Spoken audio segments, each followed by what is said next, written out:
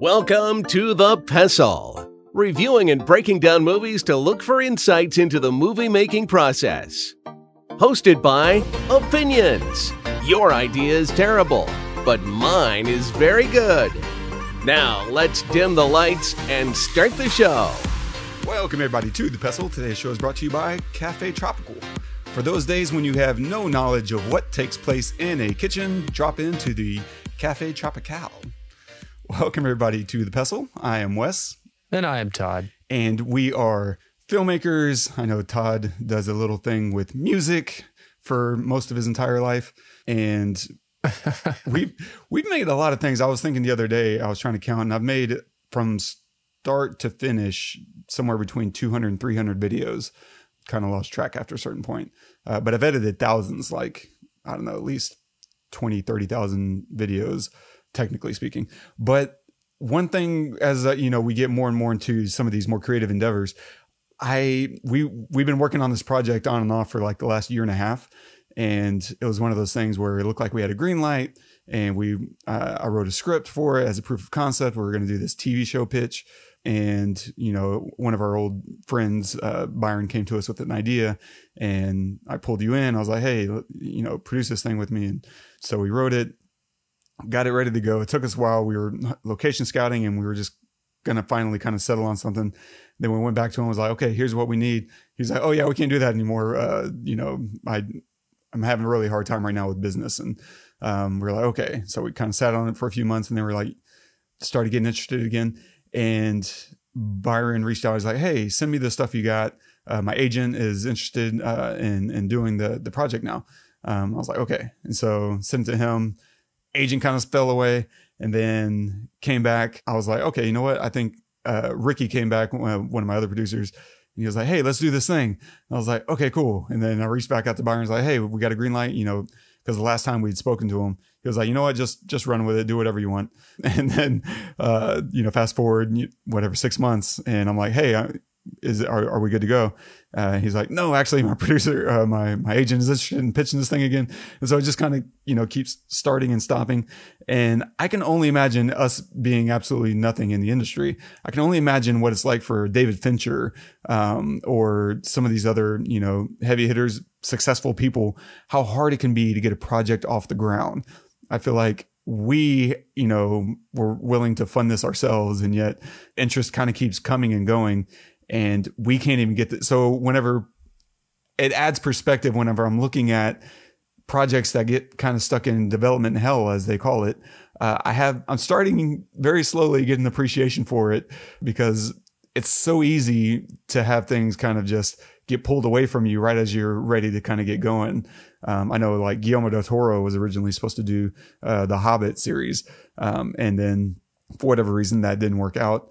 He's had a number of projects like that. And so I don't know if I'm learning anything from this process, other than you need to have as many irons in the fire as you possibly can, because you just don't know how one thing is going to go. Any comment? Yeah, I don't know where to go with that. No, not really. That's about it. I think it's like that with a lot of things, creative wise, right? Yeah, I mean, you make something, and then you, or you don't. You have an idea or whatever. You're just trying to get something off the ground, and there's like a million little things that need to, happen in order for it to come to fruition. But that's why I'm a big proponent of just do shit, right? Like, if you think about it, just do it right then, because the longer that it takes to get that thing rolling, the more likely it is that something is going to, you're going to stumble, or something's going to stop it, or whatever. So, this is a good example. Maybe it's not a good example, because if we would have done something and then he would have come back and said, well, we can't do this because we're pitching it now, that would have been even more rough. But, it's just one of those things where, yeah, this is a great idea. We would love to do it, to work on it, but it just can't happen. But, there's a million great ideas. And just because that one didn't happen doesn't mean that, the next great idea isn't right around the corner. And it's funny, because I'm working on my songwriting, and it's a kind of the same thing. It's like, if I start a track, I have to finish it right then, or like pretty close to right then. Otherwise I come back and I hate it and I don't want to keep going. But the ones where I push through and I keep going, it always turns into something else different than it started at, right? But you got to get over that hump of hating it, of hating what you're doing or what you're making, or thinking that it's so, trite or whatever, like it's been done and it's just, garbage. You got to like get past that till it becomes something that's more you, because it might start some other thing.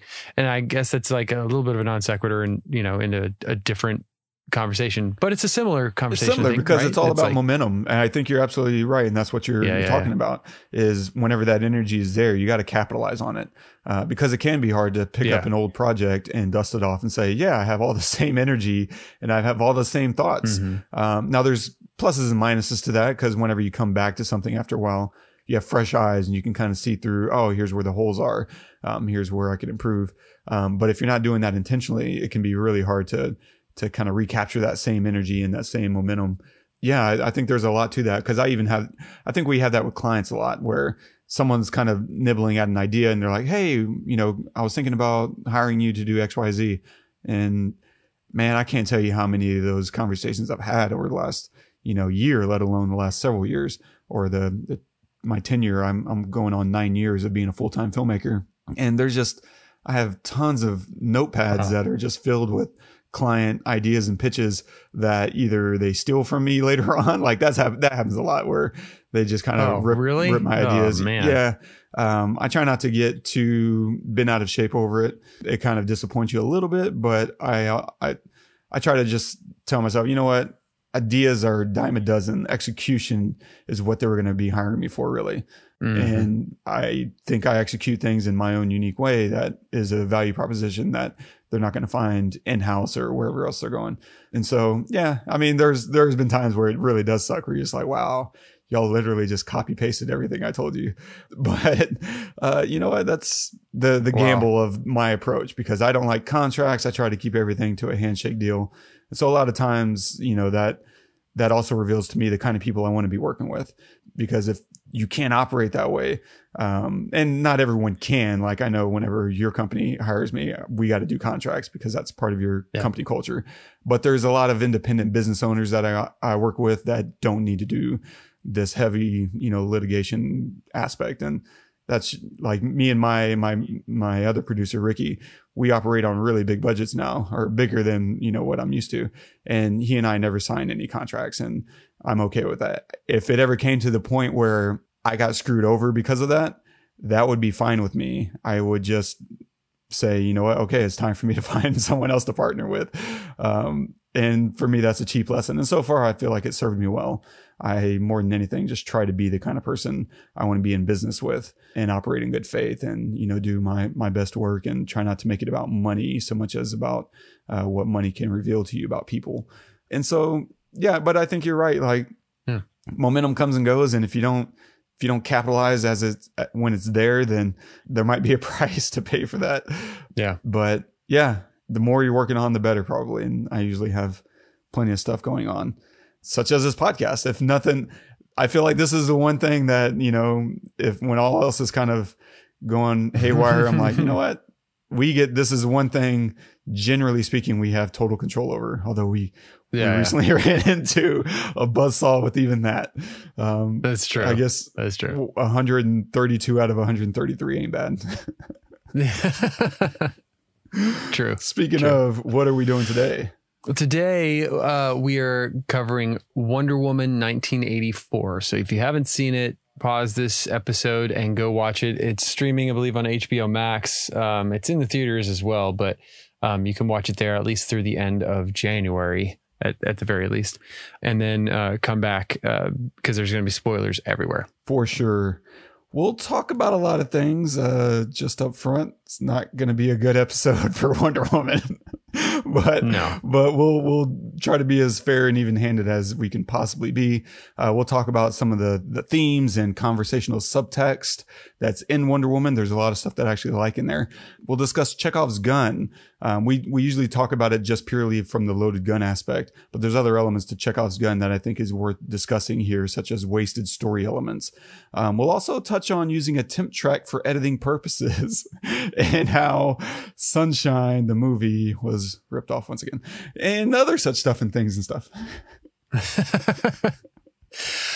All right. So let's rewind to the 1980s as Wonder Woman's next big screen adventure finds her facing two all-new foes, Max Lord and the Cheetah. Directed by Patty Jenkins, screenplay by Patty Jenkins, Jeff Johns, and David Callahan. Cinematography by Matthew Jensen, starring Gal Gadot as Diana Prince, Chris Pine as Steve Trevor, Kristen Wiig as Barbara Minerva, and Pedro Pascal as Maxwell Lord. But he's gone. And that's the truth.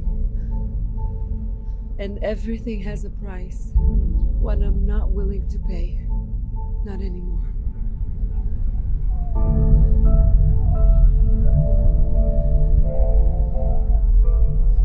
This world was a beautiful place, just as it was. And you cannot have it all. You can only have the truth. And the truth is enough. The truth is beautiful. So look at this world. And look at what your wish is costing it. You must be the hero. Only you can save the day. Renounce your wish if you want to save this world. Why would I? When it's finally my turn! The world belongs to me! You can't stop me, no one can! I wasn't talking to you.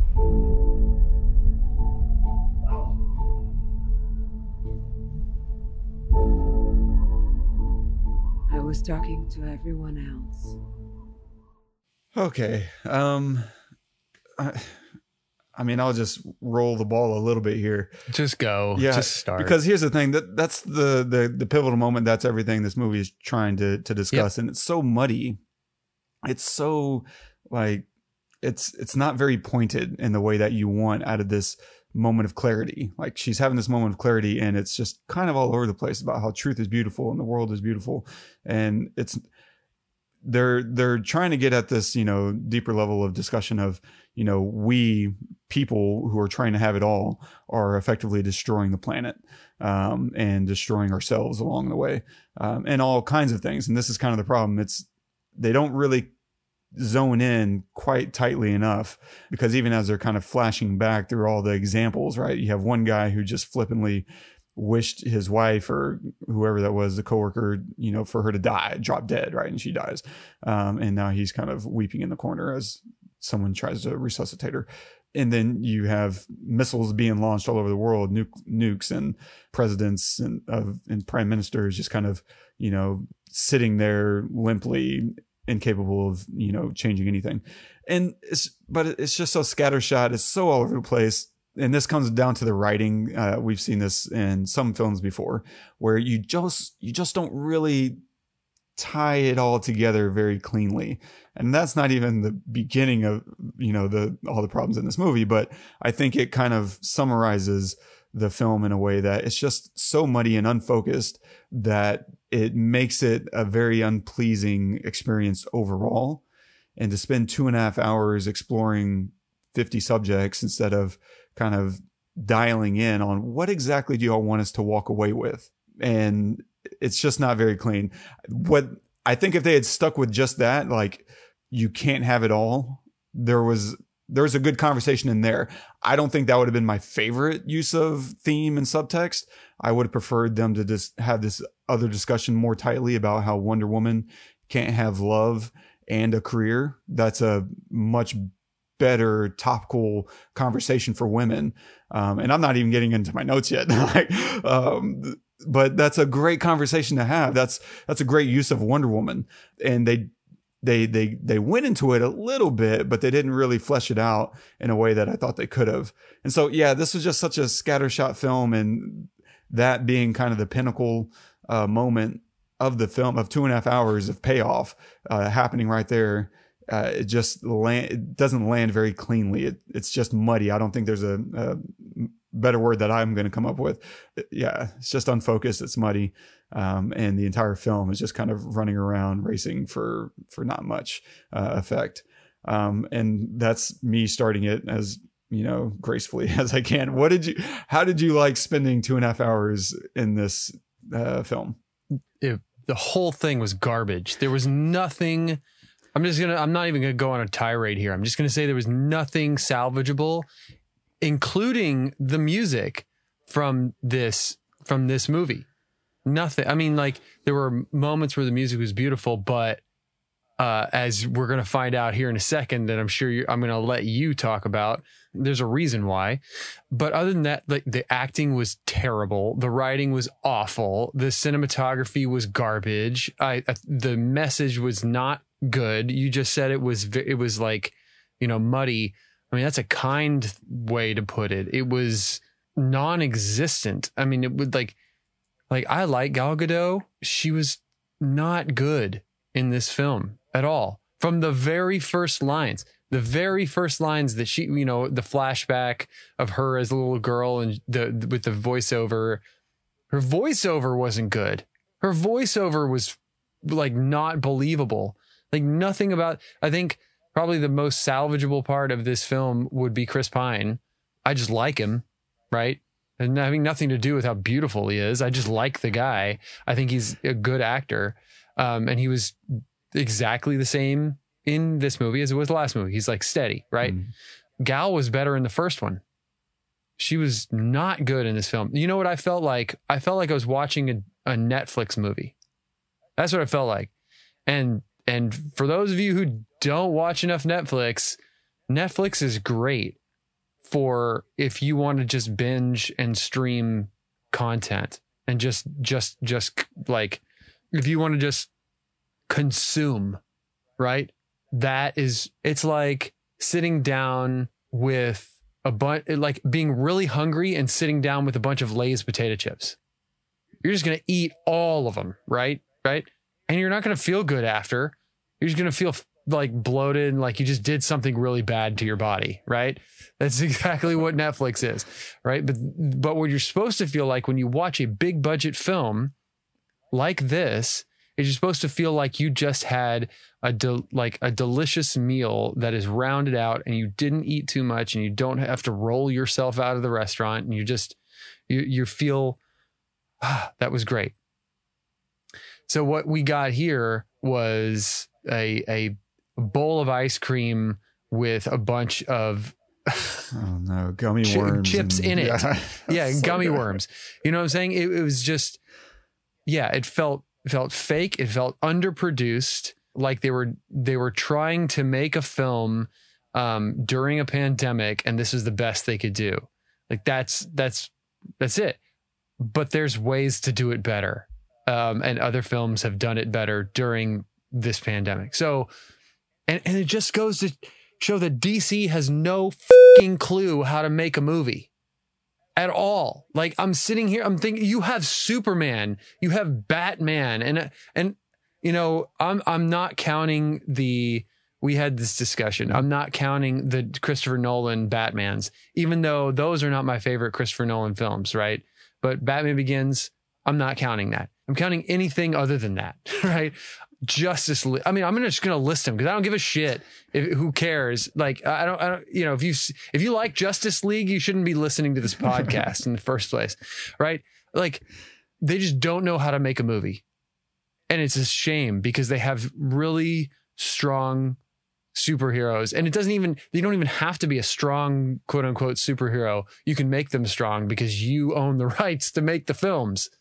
So make a good movie. You don't know how to make a movie, DC. You don't know how to do it. And if you do, then for some reason you are just undercutting yourself. And I don't know why. You have the money. You have the audience. You have the people, the fans who want this to be good. I'm seeing the trailer for the new Batman and I'm excited, but I'm worried because you don't know how to make a movie. Or if you do, maybe you're like shitting the bed because it's Wonder Woman. And I don't know why. You've had 2 chances, and both chances you shat the bed both times.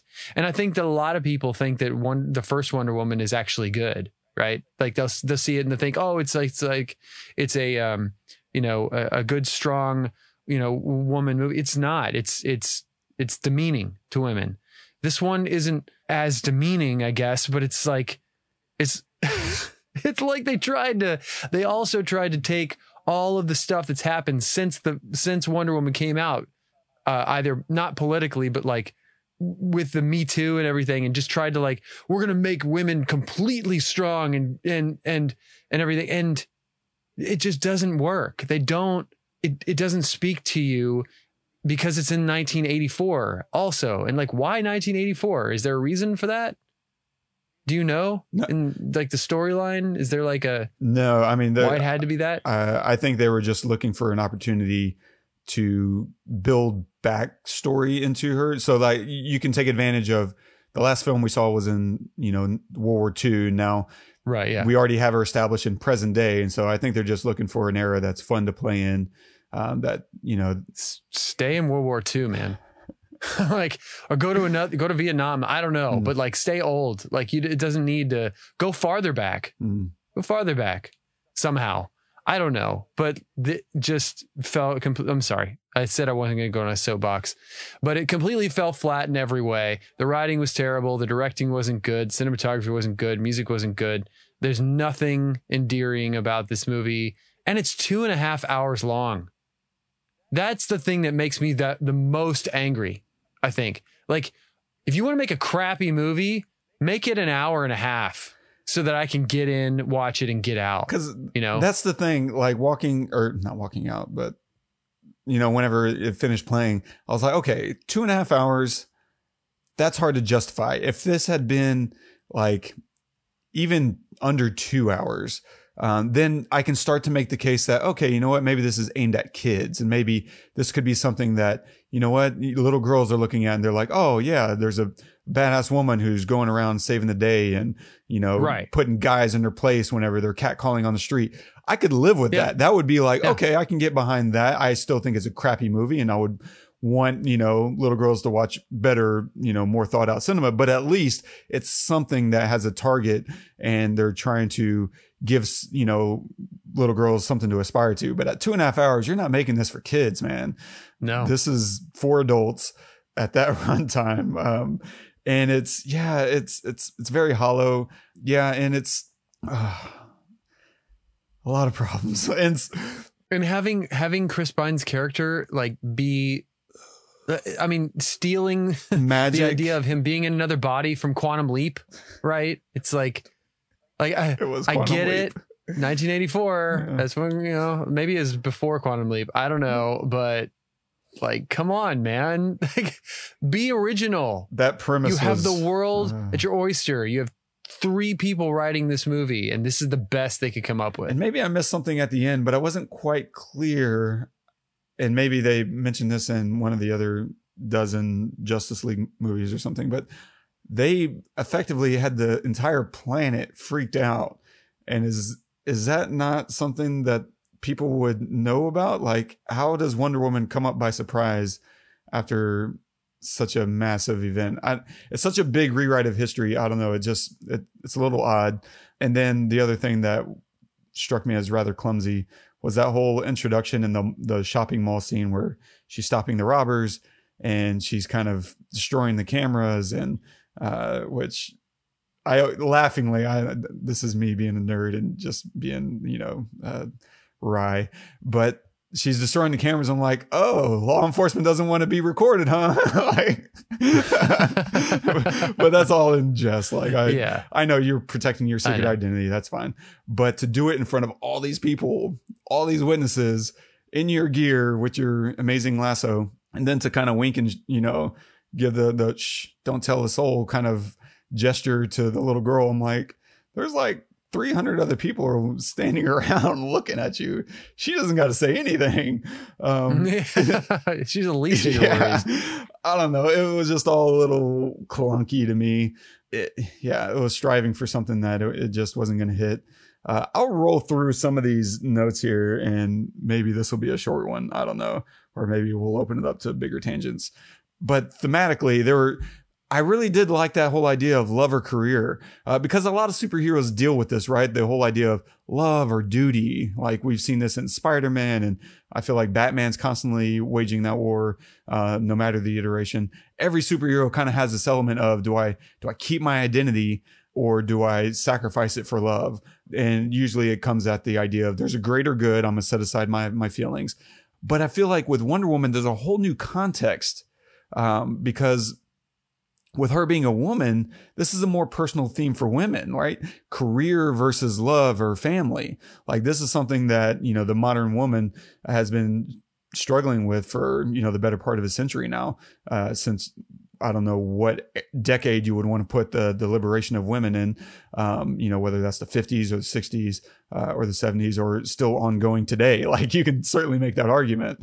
And so I feel like it's just a very universal, thing that women have to deal with that they could have really hit a lot harder in this film, but it was so lightly touched on that I thought that, there's a lot more room to go with her having to choose her career, of being a superpower woman versus staying with Steve Trevor and keeping him, even if the whole way that they introduced him was, absolutely, silly. But the extra irony that I really like, in this scenario is that Wonder Woman has more time, whereas normally men are the ones who have more time, biologically speaking. We have more time to start a family. We can do the career thing. Some dudes wait until their 50s, or even 60s before they start thinking of families. And it's insane, but it's kind of a thing that men can get away with. Whereas in this universe, Wonder Woman hasn't aged a day, and Steve Trevor has, right? He's getting older, even though he's been dead this whole time. He got older. I really like that trade-off, that dynamic that they're playing with there is really fun. It's a good idea, and I thought there was a lot more room that they had to play with, that they just didn't take advantage of. And even Maxwell Lord is having the same similar conversation of he's choosing between family and career as well. He's choosing to be this tycoon in the oil industry instead of being there for his son, which I thought the casting of the son was an odd choice. Like I think he's like half Mexican and half Asian, and it just adds a layer of like, what's going on here? That's one of those things where it helps the suspension of disbelief to do a little bit more ethnically unobscure version of casting that can aid your story a little bit, instead of having the audience pulled out a second, like, oh yeah, I guess he could be, blah, blah, blah. Like I don't want to be thinking about that. And if I'm directing, I don't want my audience to be having those conversations either. I think the impetus was probably we want more diversity in the film, which is cool. Obviously I have no problem with that, but sometimes it pays a little bit more just to clean that up with your casting decisions. I think he did a fine job. I'm not going to hammer a kid for his acting performance. He was probably all of 6 years old, and that's a lot for a kid that age to take on. I liked him. Yeah, I mean, he's adorable. Literally, that was the only emotional connection I had in this entire film was between I agree, Alistair and Maxwell. That was the only. And so I'm not saying he didn't do his job. He did. But the entire film, that was the only time right there. Every time the kid pops up, I was like, dude, that's your kid, man. What are you doing? And so I know. Yeah, so there was that conversation still kind of going between, love and career, family versus career. And I thought that could have been your thing. If they wanted to dial in on one thing, I would have picked that, and just hammered that a lot harder. Probably would have been able to shave 45 minutes off the runtime and have that conversation a lot more dialed in, a lot more focused. Another kind of conversation, if you will, that we're having was, don't take shortcuts. but it was kind of muddied up with careful what you wish for. It just wasn't very clean, because the whole film starts with this opening sequence, which is probably, as far as sequences go, my favorite sequence of the film.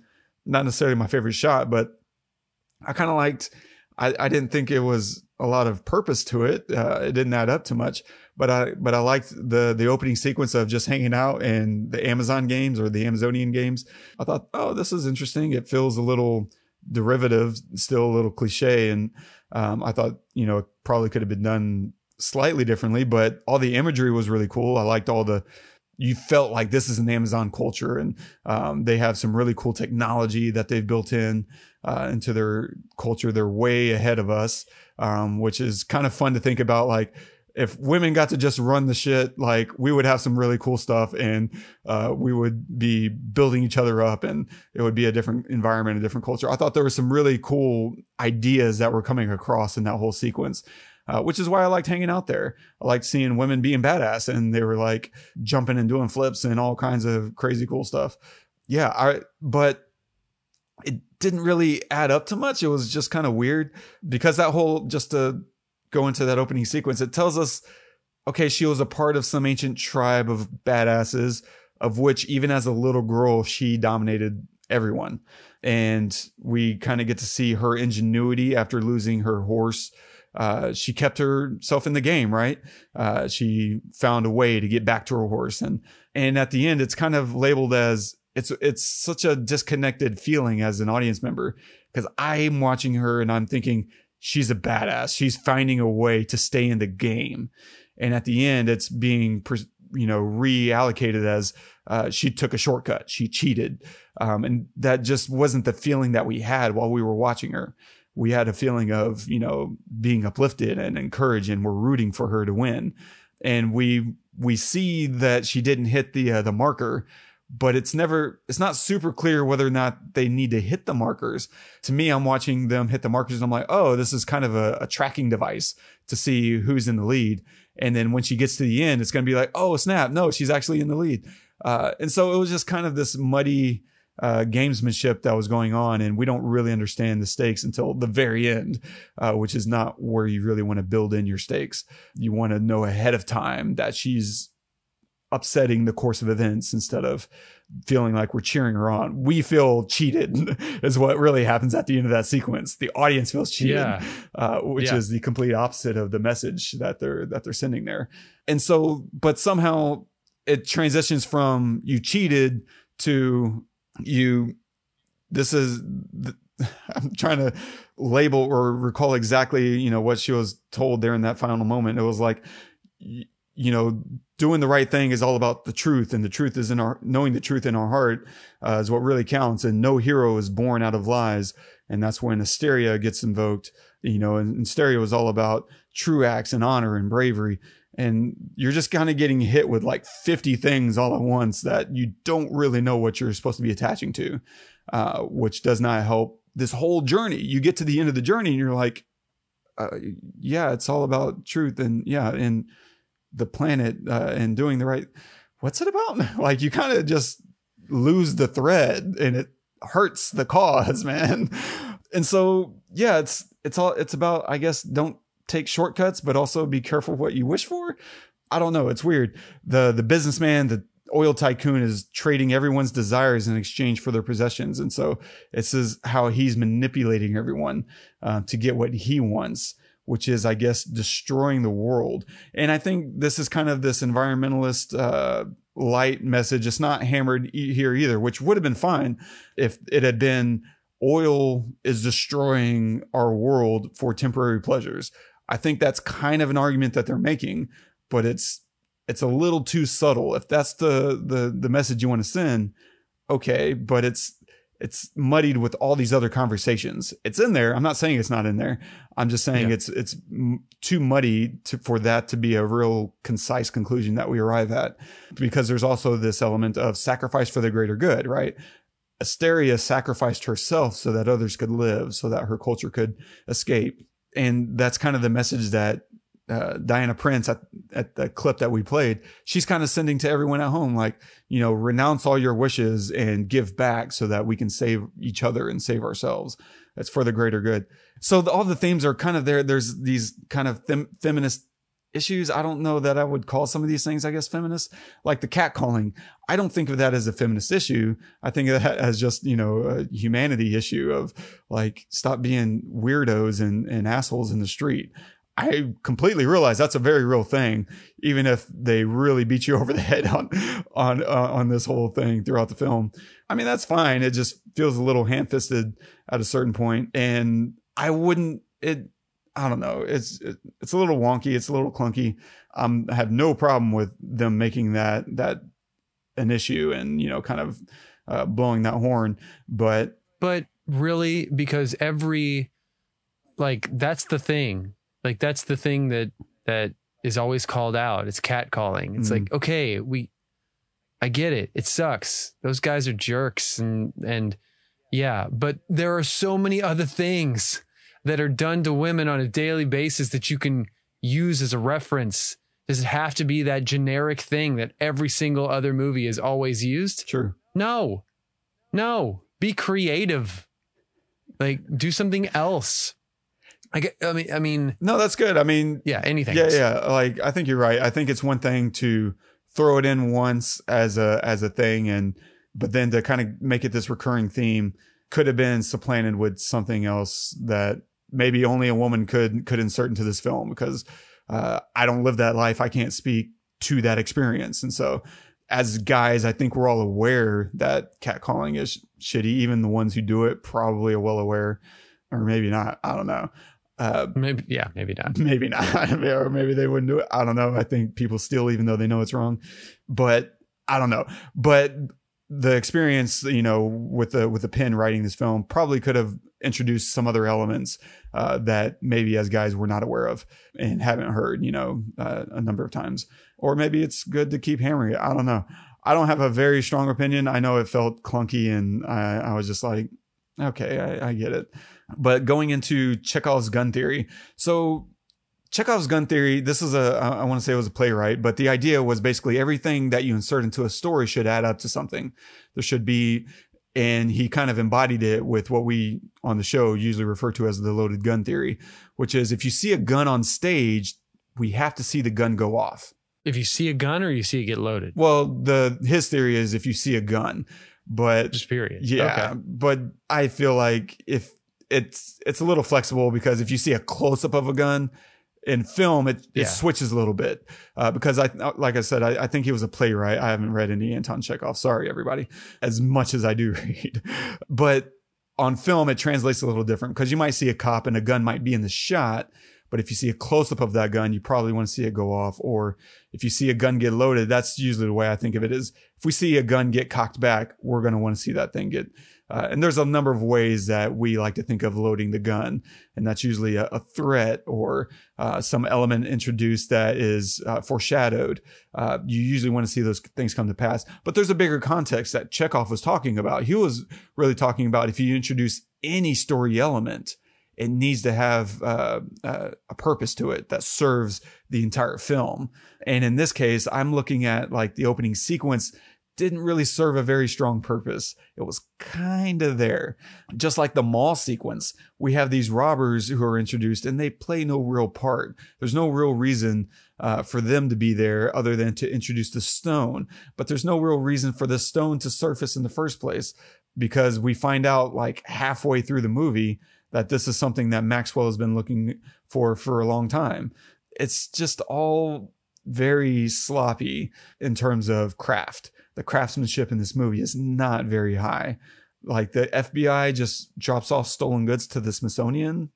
Is that, I don't know, maybe that's normal from my limited exposure to the law enforcement habits, the chain of custody. Or the Smithsonian. Yeah, right.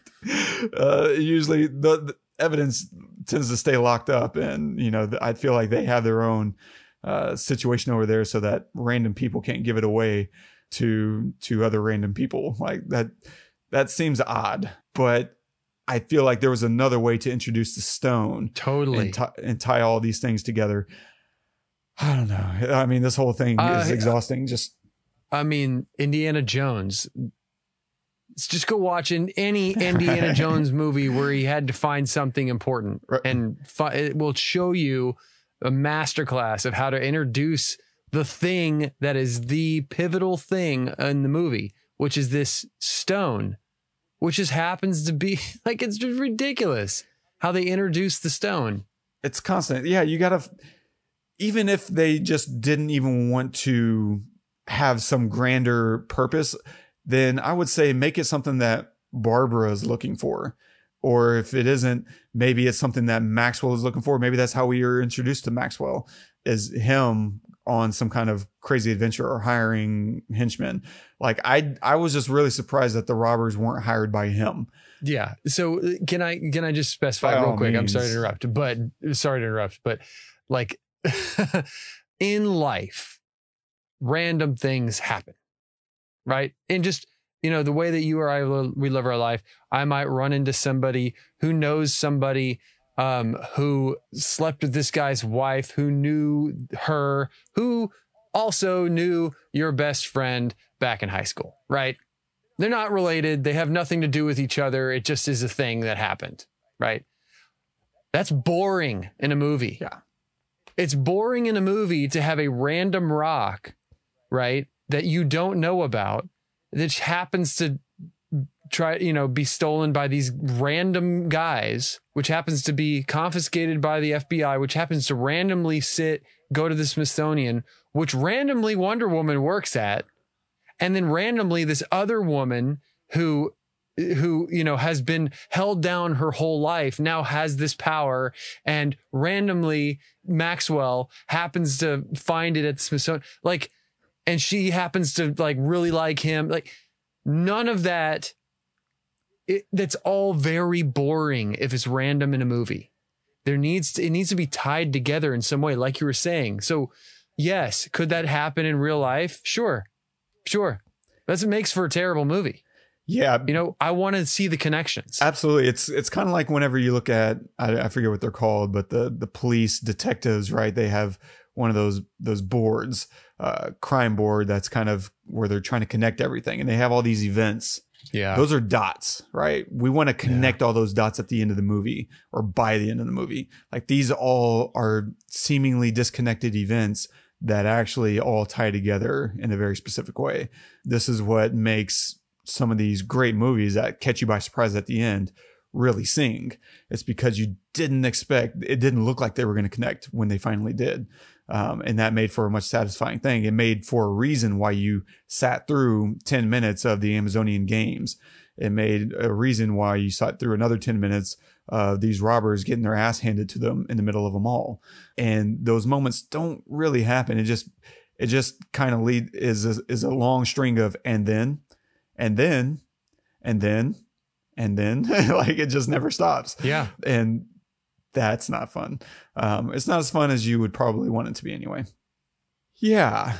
So the thing that really teed me off about this movie, though, is a very specific section of music. So I'm going to do my best, because this really upset me in the movie, and I don't expect it to upset anyone else, because this is just one of my buttons.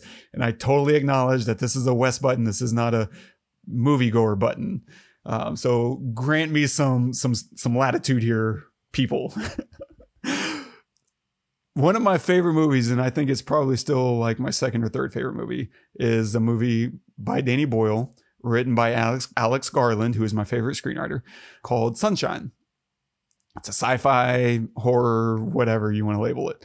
And the music is absolutely epic in there.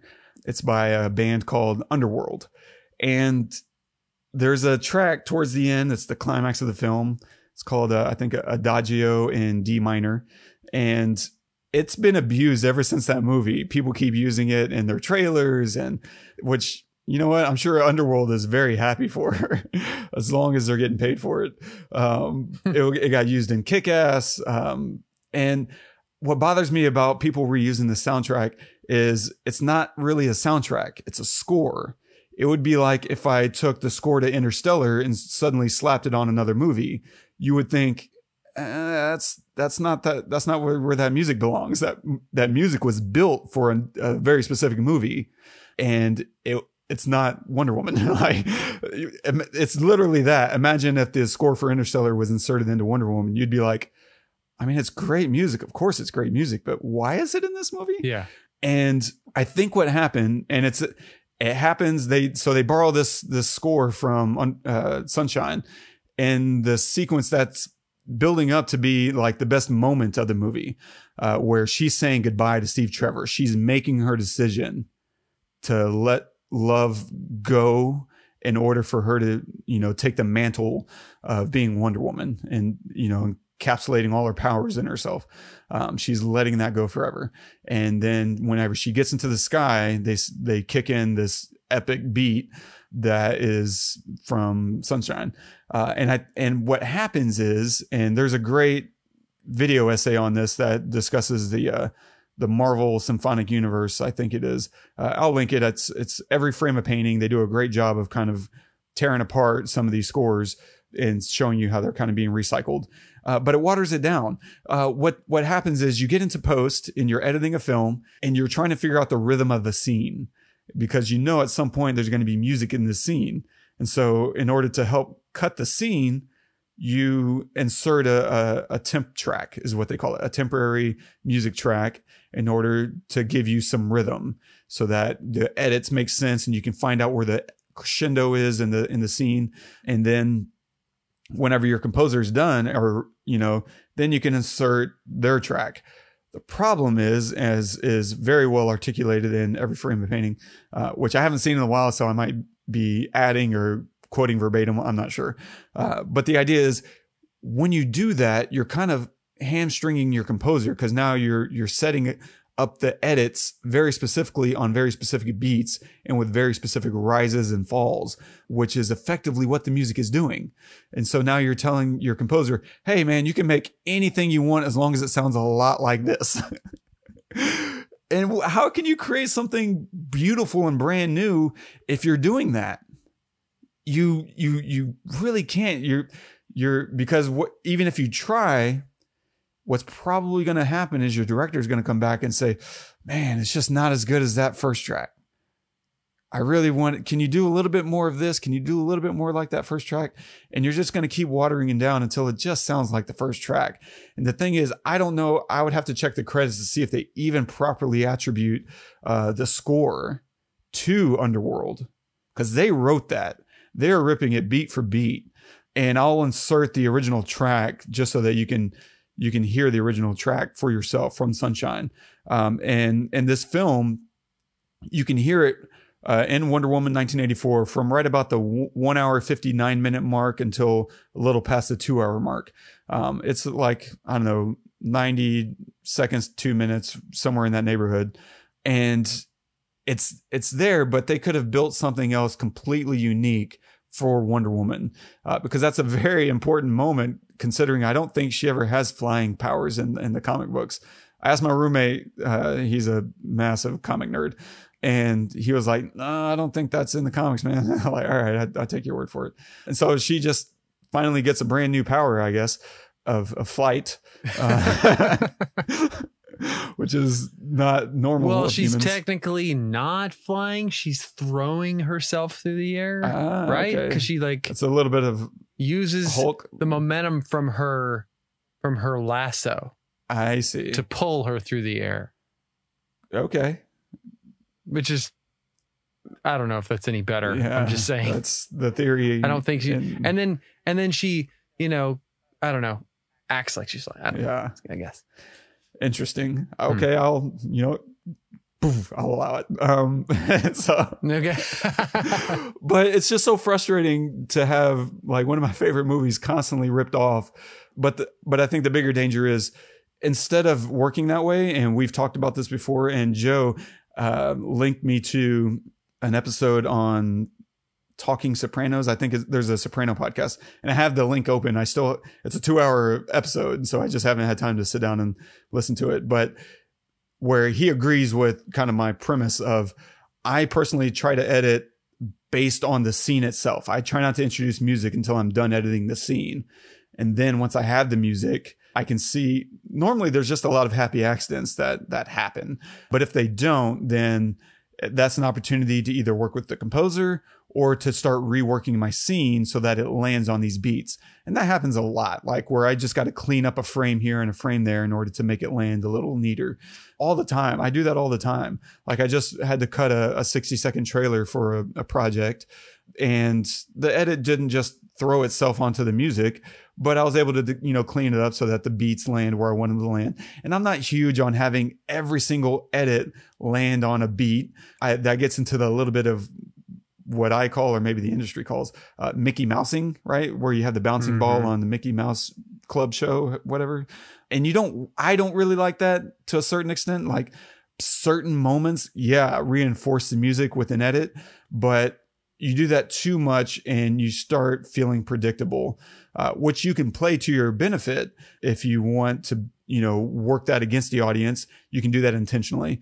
But generally speaking, I probably want the audience paying a little bit more in tune with the story, and too much in sync with the beat starts to lull people into the music instead of into your story. And so picking your moments there, but it all starts, I think, with the edit. Tell your story to its absolute best. And then once you insert music, it's all enhancement from there. The scene should already be singing, and they had such a magical entryway to that scene in Wonder Woman when she's saying goodbye. They do this beautiful oneer where it starts with her and him kissing goodbye, and they swing around to a frontal shot and to track with her as she's walking away. It's absolutely beautiful with all the chaos in the street. It's one of the most beautiful shots in the movie, and it's perfect up until like you just decide to rip off, someone else's track. And to some degree, you even kind of tinker with ripping the moment, because in that moment in the movie Sunshine, there's a voiceover that kicks in there, much in the same style and spectrum of what they're doing in the movie Wonder Woman. They kick in voiceover there too, and it's such a callback to a movie that isn't involved in this movie. It pulled me way out of only one of the few moments that I was getting sucked into. Yeah, I agree. Killed me. And so, don't edit to temp tracks if you can. And if you're a director who's asking your editor to do that, stop it. If you're an editor, suggest otherwise maybe to your director. Obviously, you don't get to run the show on that front, so do what you can. But maybe just suggest, hey, do you mind if I take a cut without any music so that we can save room for creativity on the back end? Yeah. Anyway, I wanted to run through a few of the things that I liked, just in an effort to try to save, because we are really killing this movie. It doesn't bother me. That we're killing it. I agree. And you have another point to make on that, which I'll prompt here in a second. But some cool moments that I really liked. There's a scene whenever they're in Egypt when she breaks the axle to use the truck as a vault. I'm like, that's a really cool little moment, because I've thought about that kind of stuff before too. Like, what if the axle broke and it got stuck and lodged in the ground? And of course it wouldn't happen that way. And I'm fine with that. But I'm like, you know what? With her strength, she could like really push it into the ground really hard and like pole vault into the air. Yeah, that worked for me, man. I was like, that's a badass little moment. That was cool. I liked the little section where she's grabbing the guard's gun and ejects the bullet and then like slaps it with her gauntlet. I was like, that's freaking badass. Yeah. We already talked about her breaking up with Steve. That's a great little moment. Crap. I was writing another note and apparently I abandoned it mid-note. And so I have no idea. You're like, fuck it, I'm out. Yeah. I'm out. Because all I put was ejecting, and I don't know what other ejecting moment there was. But some of the rougher moments, just to be a little yin to that yang, lassoing the rocket to save the kids was a little rough, especially because the kids looked like they took a beating on that ground, man. Like when she's scooping them up. I might have kept it to just one kid, because two looked like a bit of a stretch, starting to break the suspension of disbelief, which is already very taut in a movie like this. Like, wow. There was any of that? Okay. They figure out that Maxwell is the wishing stone by pure guesswork. Like but he said that I'm looking at it like that was a little getting back into muddy. That was a rough scene of deduction going on in there. Yeah. And this was one of the most frustrating for me personally, because I really was enjoying kind of them together, Steve and Diana together. I really like them together. And so I really want to be heartbroken when they're pulled apart. And there's this scene where they suddenly have this conversation about the relationship, and it just felt shoehorned out of nowhere.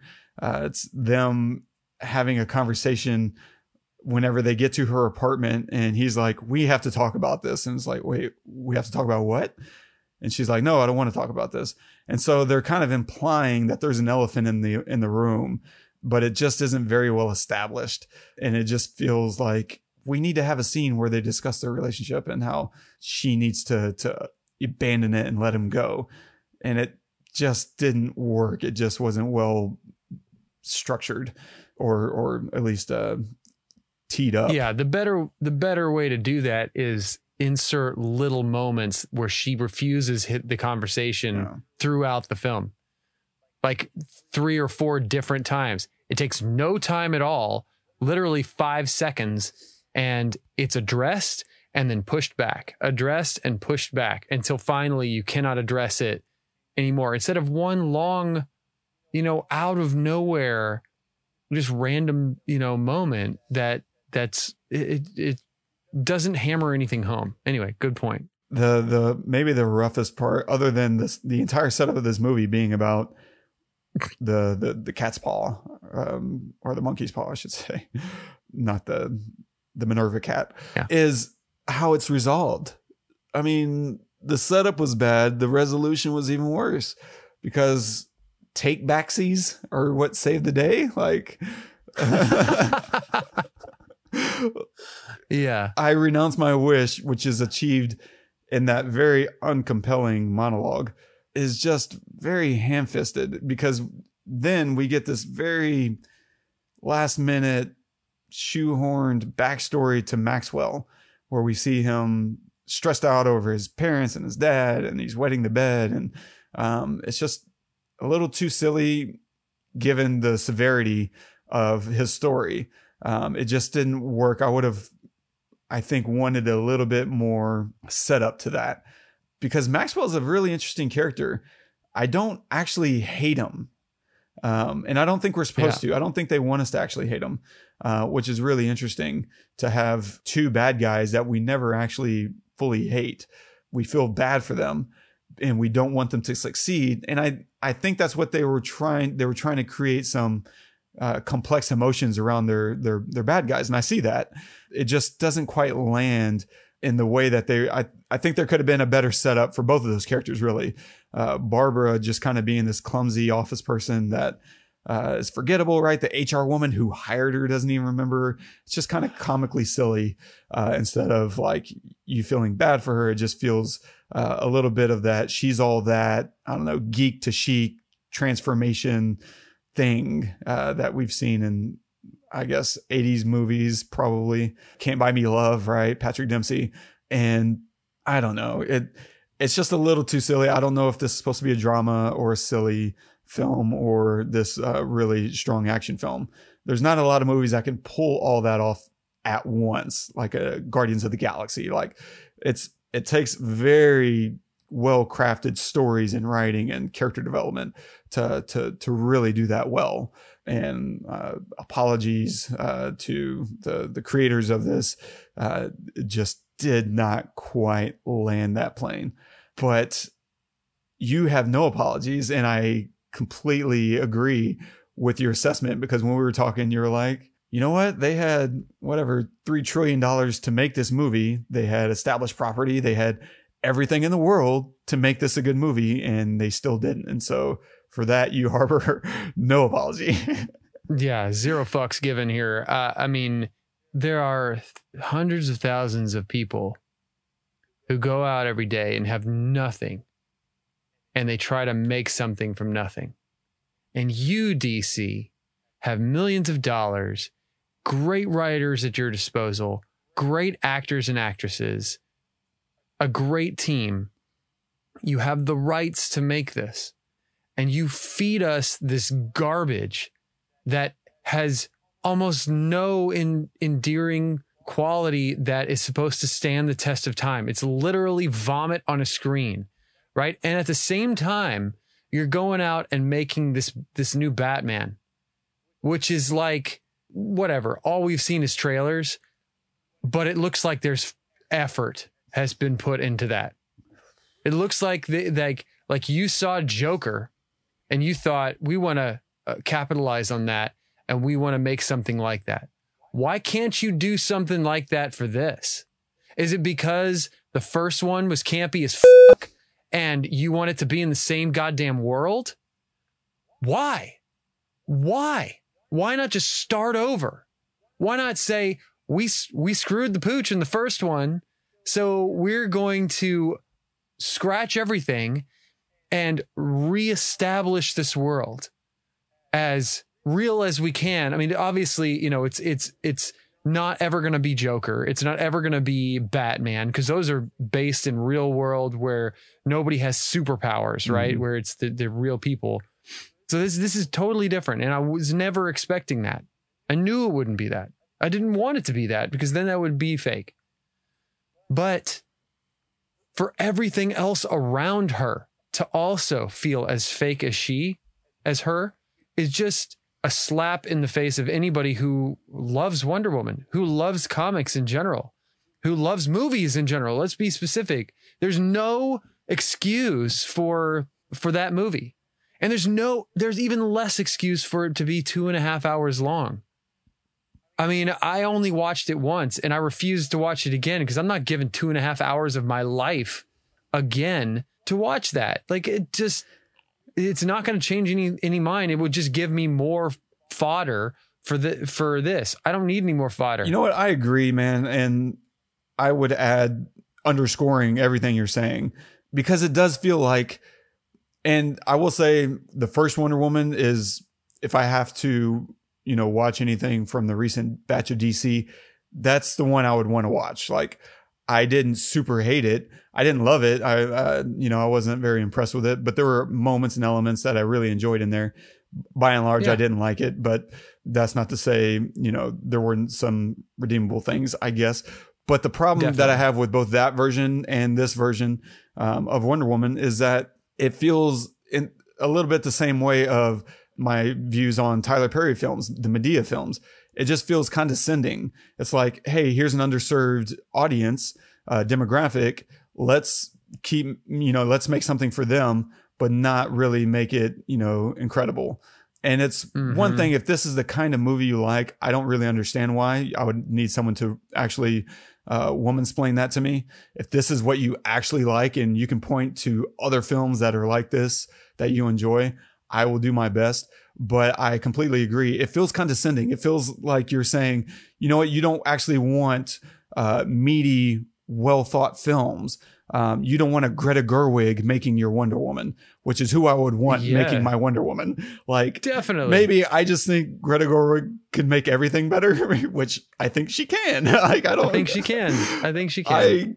I worship her. And so I would absolutely love to see what she would do with the complexities of Wonder Woman. She would probably take a different approach and make it, with more interesting themes and more evolved moments that really serve the story and underline everything she's trying to discuss. I would love to see what she would do with something like that. But this does feel like it's talking down to its audience. It feels like it doesn't respect its viewer. And that is at the heart of our frustration with the movie like this. It's one thing to have mindless fun. It's another thing to make sure that none of it pays off. None of it is set up. And you walk away after 2.5 hours of time invested, none the wiser, with the world at large and with a clear picture of the message you were trying to send. I just don't, I know I'm mad, and I'm coming across as like very aggressive right now. I'm well aware. But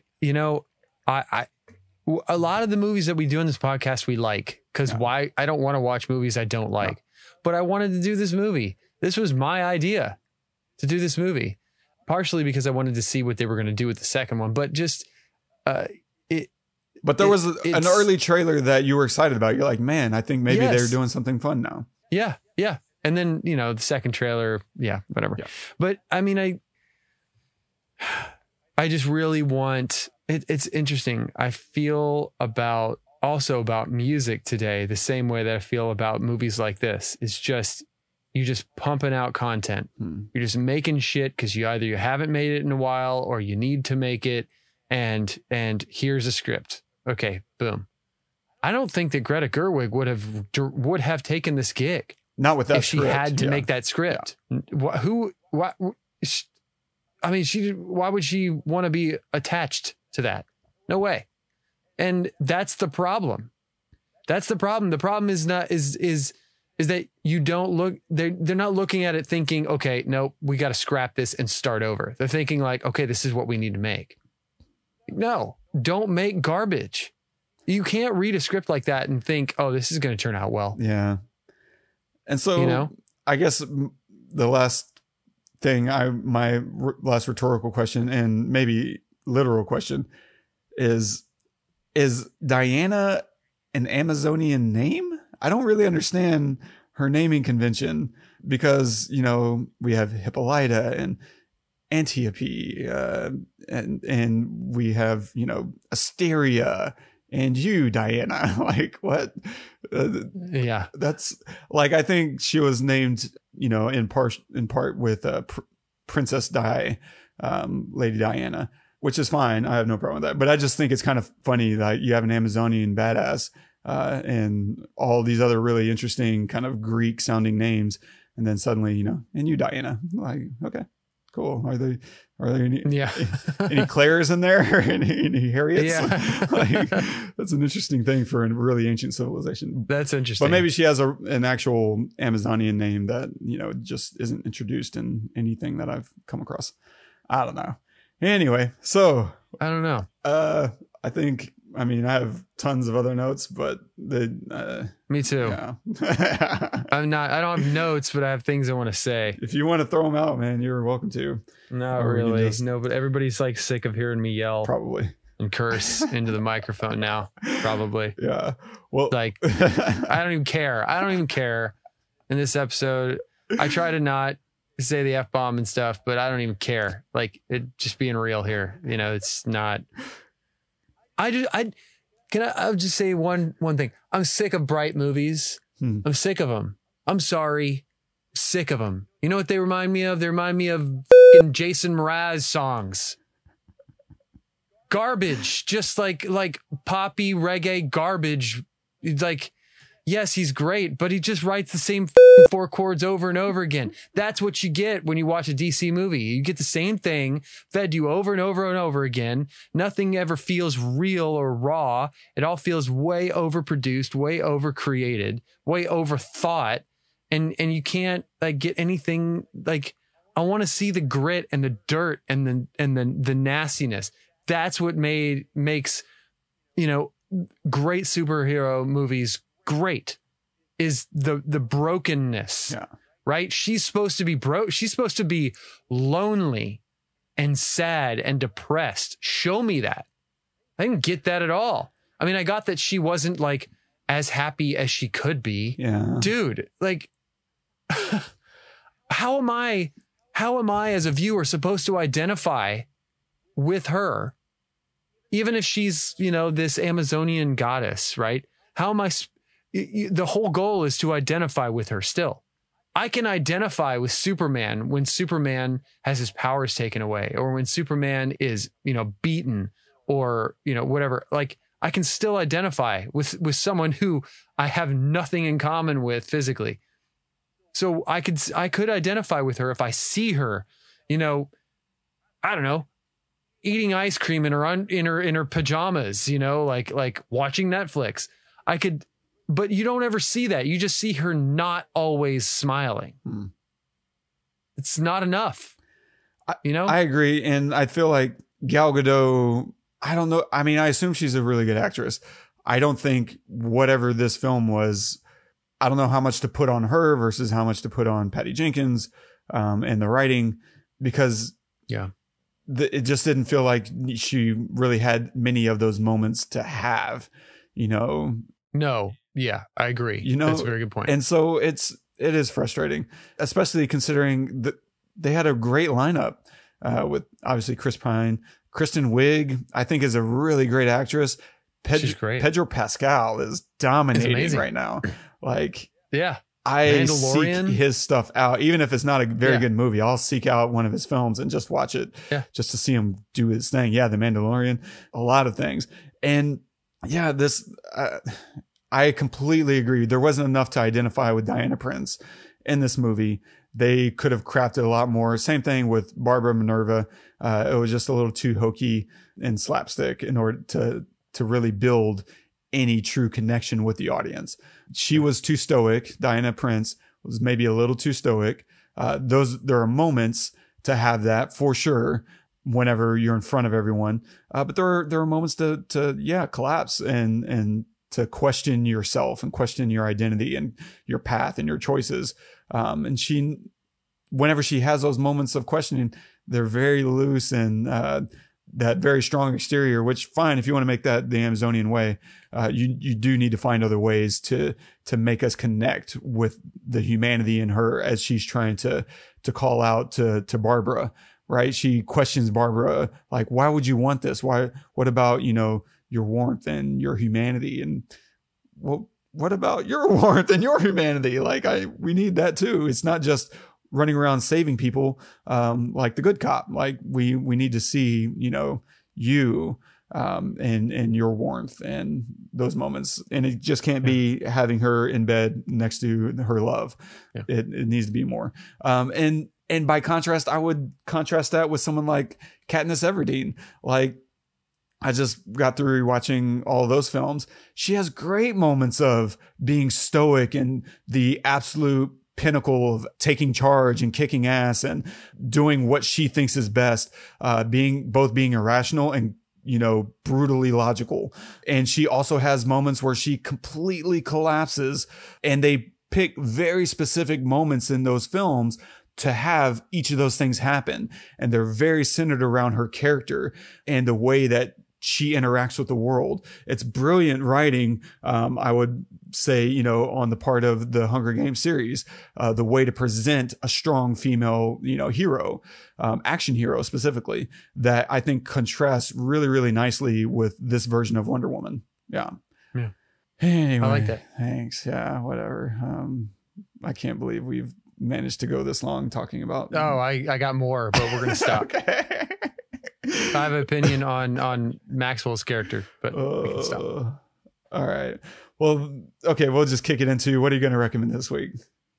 All right. Other than lewds, yeah, Wayludes or whatever they're called. I'm gonna recommend, because I rewatched it and then rewatched it again and then again.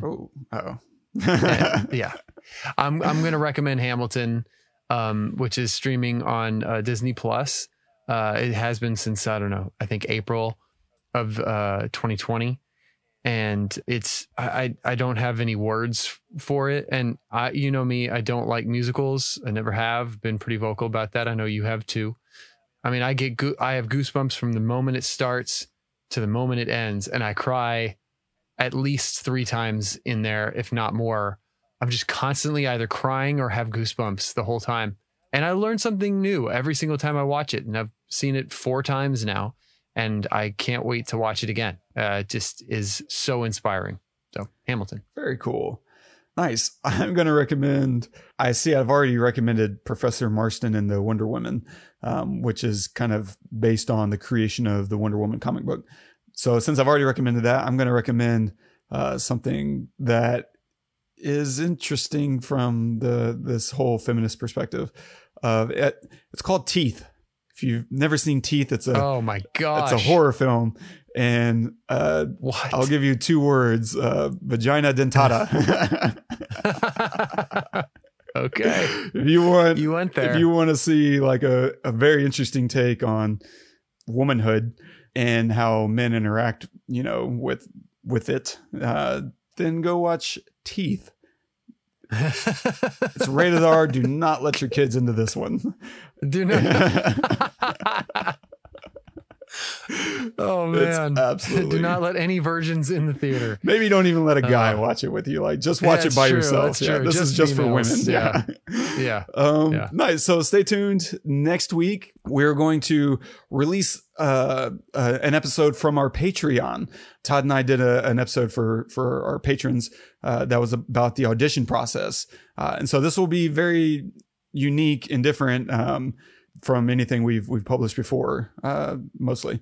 And so, but it's about the audition process, and Todd auditioned for a project that I was casting, that I wrote and directed. And it was interesting just for us to discuss for the first time, like Todd and I discussed how his performance was, how his whole process went. And what I'm looking for as a director, whenever I'm casting, we kind of walk through that whole thing. I don't know how long it is. I think it's around 30 minutes. And so it'll sound and be very different from our other ones.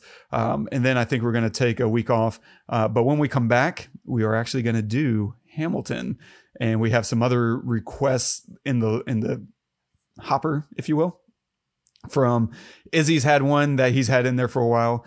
We've had some other ones pop up. I think someone wanted us to cover Soul, the new Pixar film.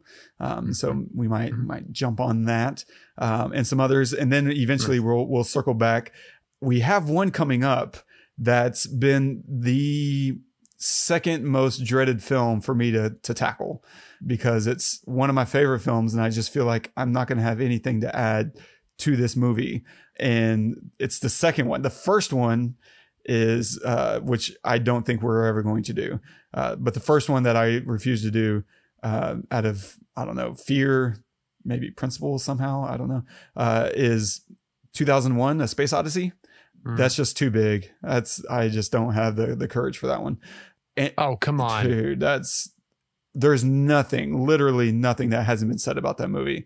So I cannot begin to imagine what we could possibly add to that conversation, which is big. That's what we always look to do, is we look to add to the conversation. Yeah. That's why you talk to me. Yeah. Because I don't know what I'm doing. I just say words. I just put words together. There's got to be some other way to combine some words that somebody hasn't said about 2001. I feel like it's all been said. The third one we've already done. I didn't think we'd ever do Shawshank Redemption, but we did. And I was pretty happy with how that went. So that's my timer going off. My light's dimming. If you're watching on YouTube, it's saying this is too long of an episode. My light's protesting. And so stay tuned for next week. We'll do an audition episode released from Patreon. And don't forget, subscribe, review us on iTunes, leave us a note if you want us to talk about a thing. And you can leave a comment on this episode at thepesselpodcast.com/WonderWoman1984. It looks like you're like partying. Yeah. You're like, what is going on over there?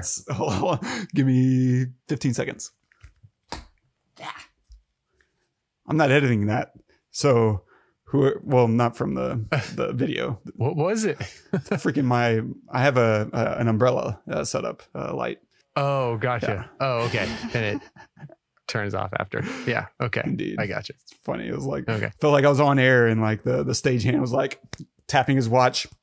Wrap it up, guys. Wrap it up. Nice. My producer's yelling at me in the background. Yeah, like, come on. We'll do it live.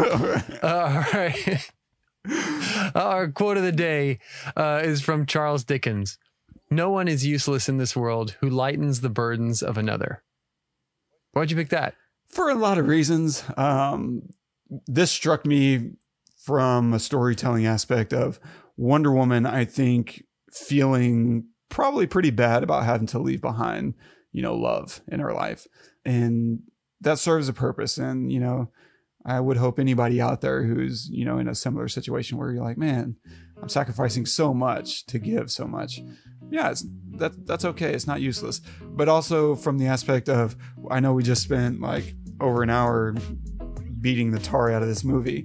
But I don't think it's entirely useless, because I do think, you know, there's a lot of people who probably enjoy this movie, who loved it. And I'm sure it lightened their burden in this era, like to be in the middle of December and to finally be able to turn on him. Even if I'm not crazy about the way it was being released on HBO, I think there's millions of people who probably loved being able to hit play on something new that had a big budget that they were excited about. And they got to spend time in this fun world, you know, with superpowers, and someone who saw a world that was in chaos and destruction and fixed it, solved it, and, you know, and challenged everybody to do better. And so I was like, you know what, even if I really, really hated this movie, it doesn't mean it's useless. It doesn't mean it didn't serve a purpose. It doesn't mean, you know, there weren't a lot of people who appreciated it and who found something in it that made their day better. Well said, man. That's awesome. I got nothing to add. That's great. I mean, it's an amazing quote by an amazing writer, and yeah, I got nothing to add. Very cool. Well done. Thanks, man. Well, thank you guys for joining us. We really appreciate it. Always do. Appreciate you guys listening, especially when it's long like this and I'm cursing all over the place. So thank you for staying with us. And like Wes said, please subscribe and review and tell us what you want us to review. We're more than happy to jump on the bandwagon and tell you what we think about anything, whether that's a thing or a movie or whatever. And please review, like I said, and share us with your friends. All of that stuff helps. And until next time, I'm Todd. I'm Wes. Go watch the movies.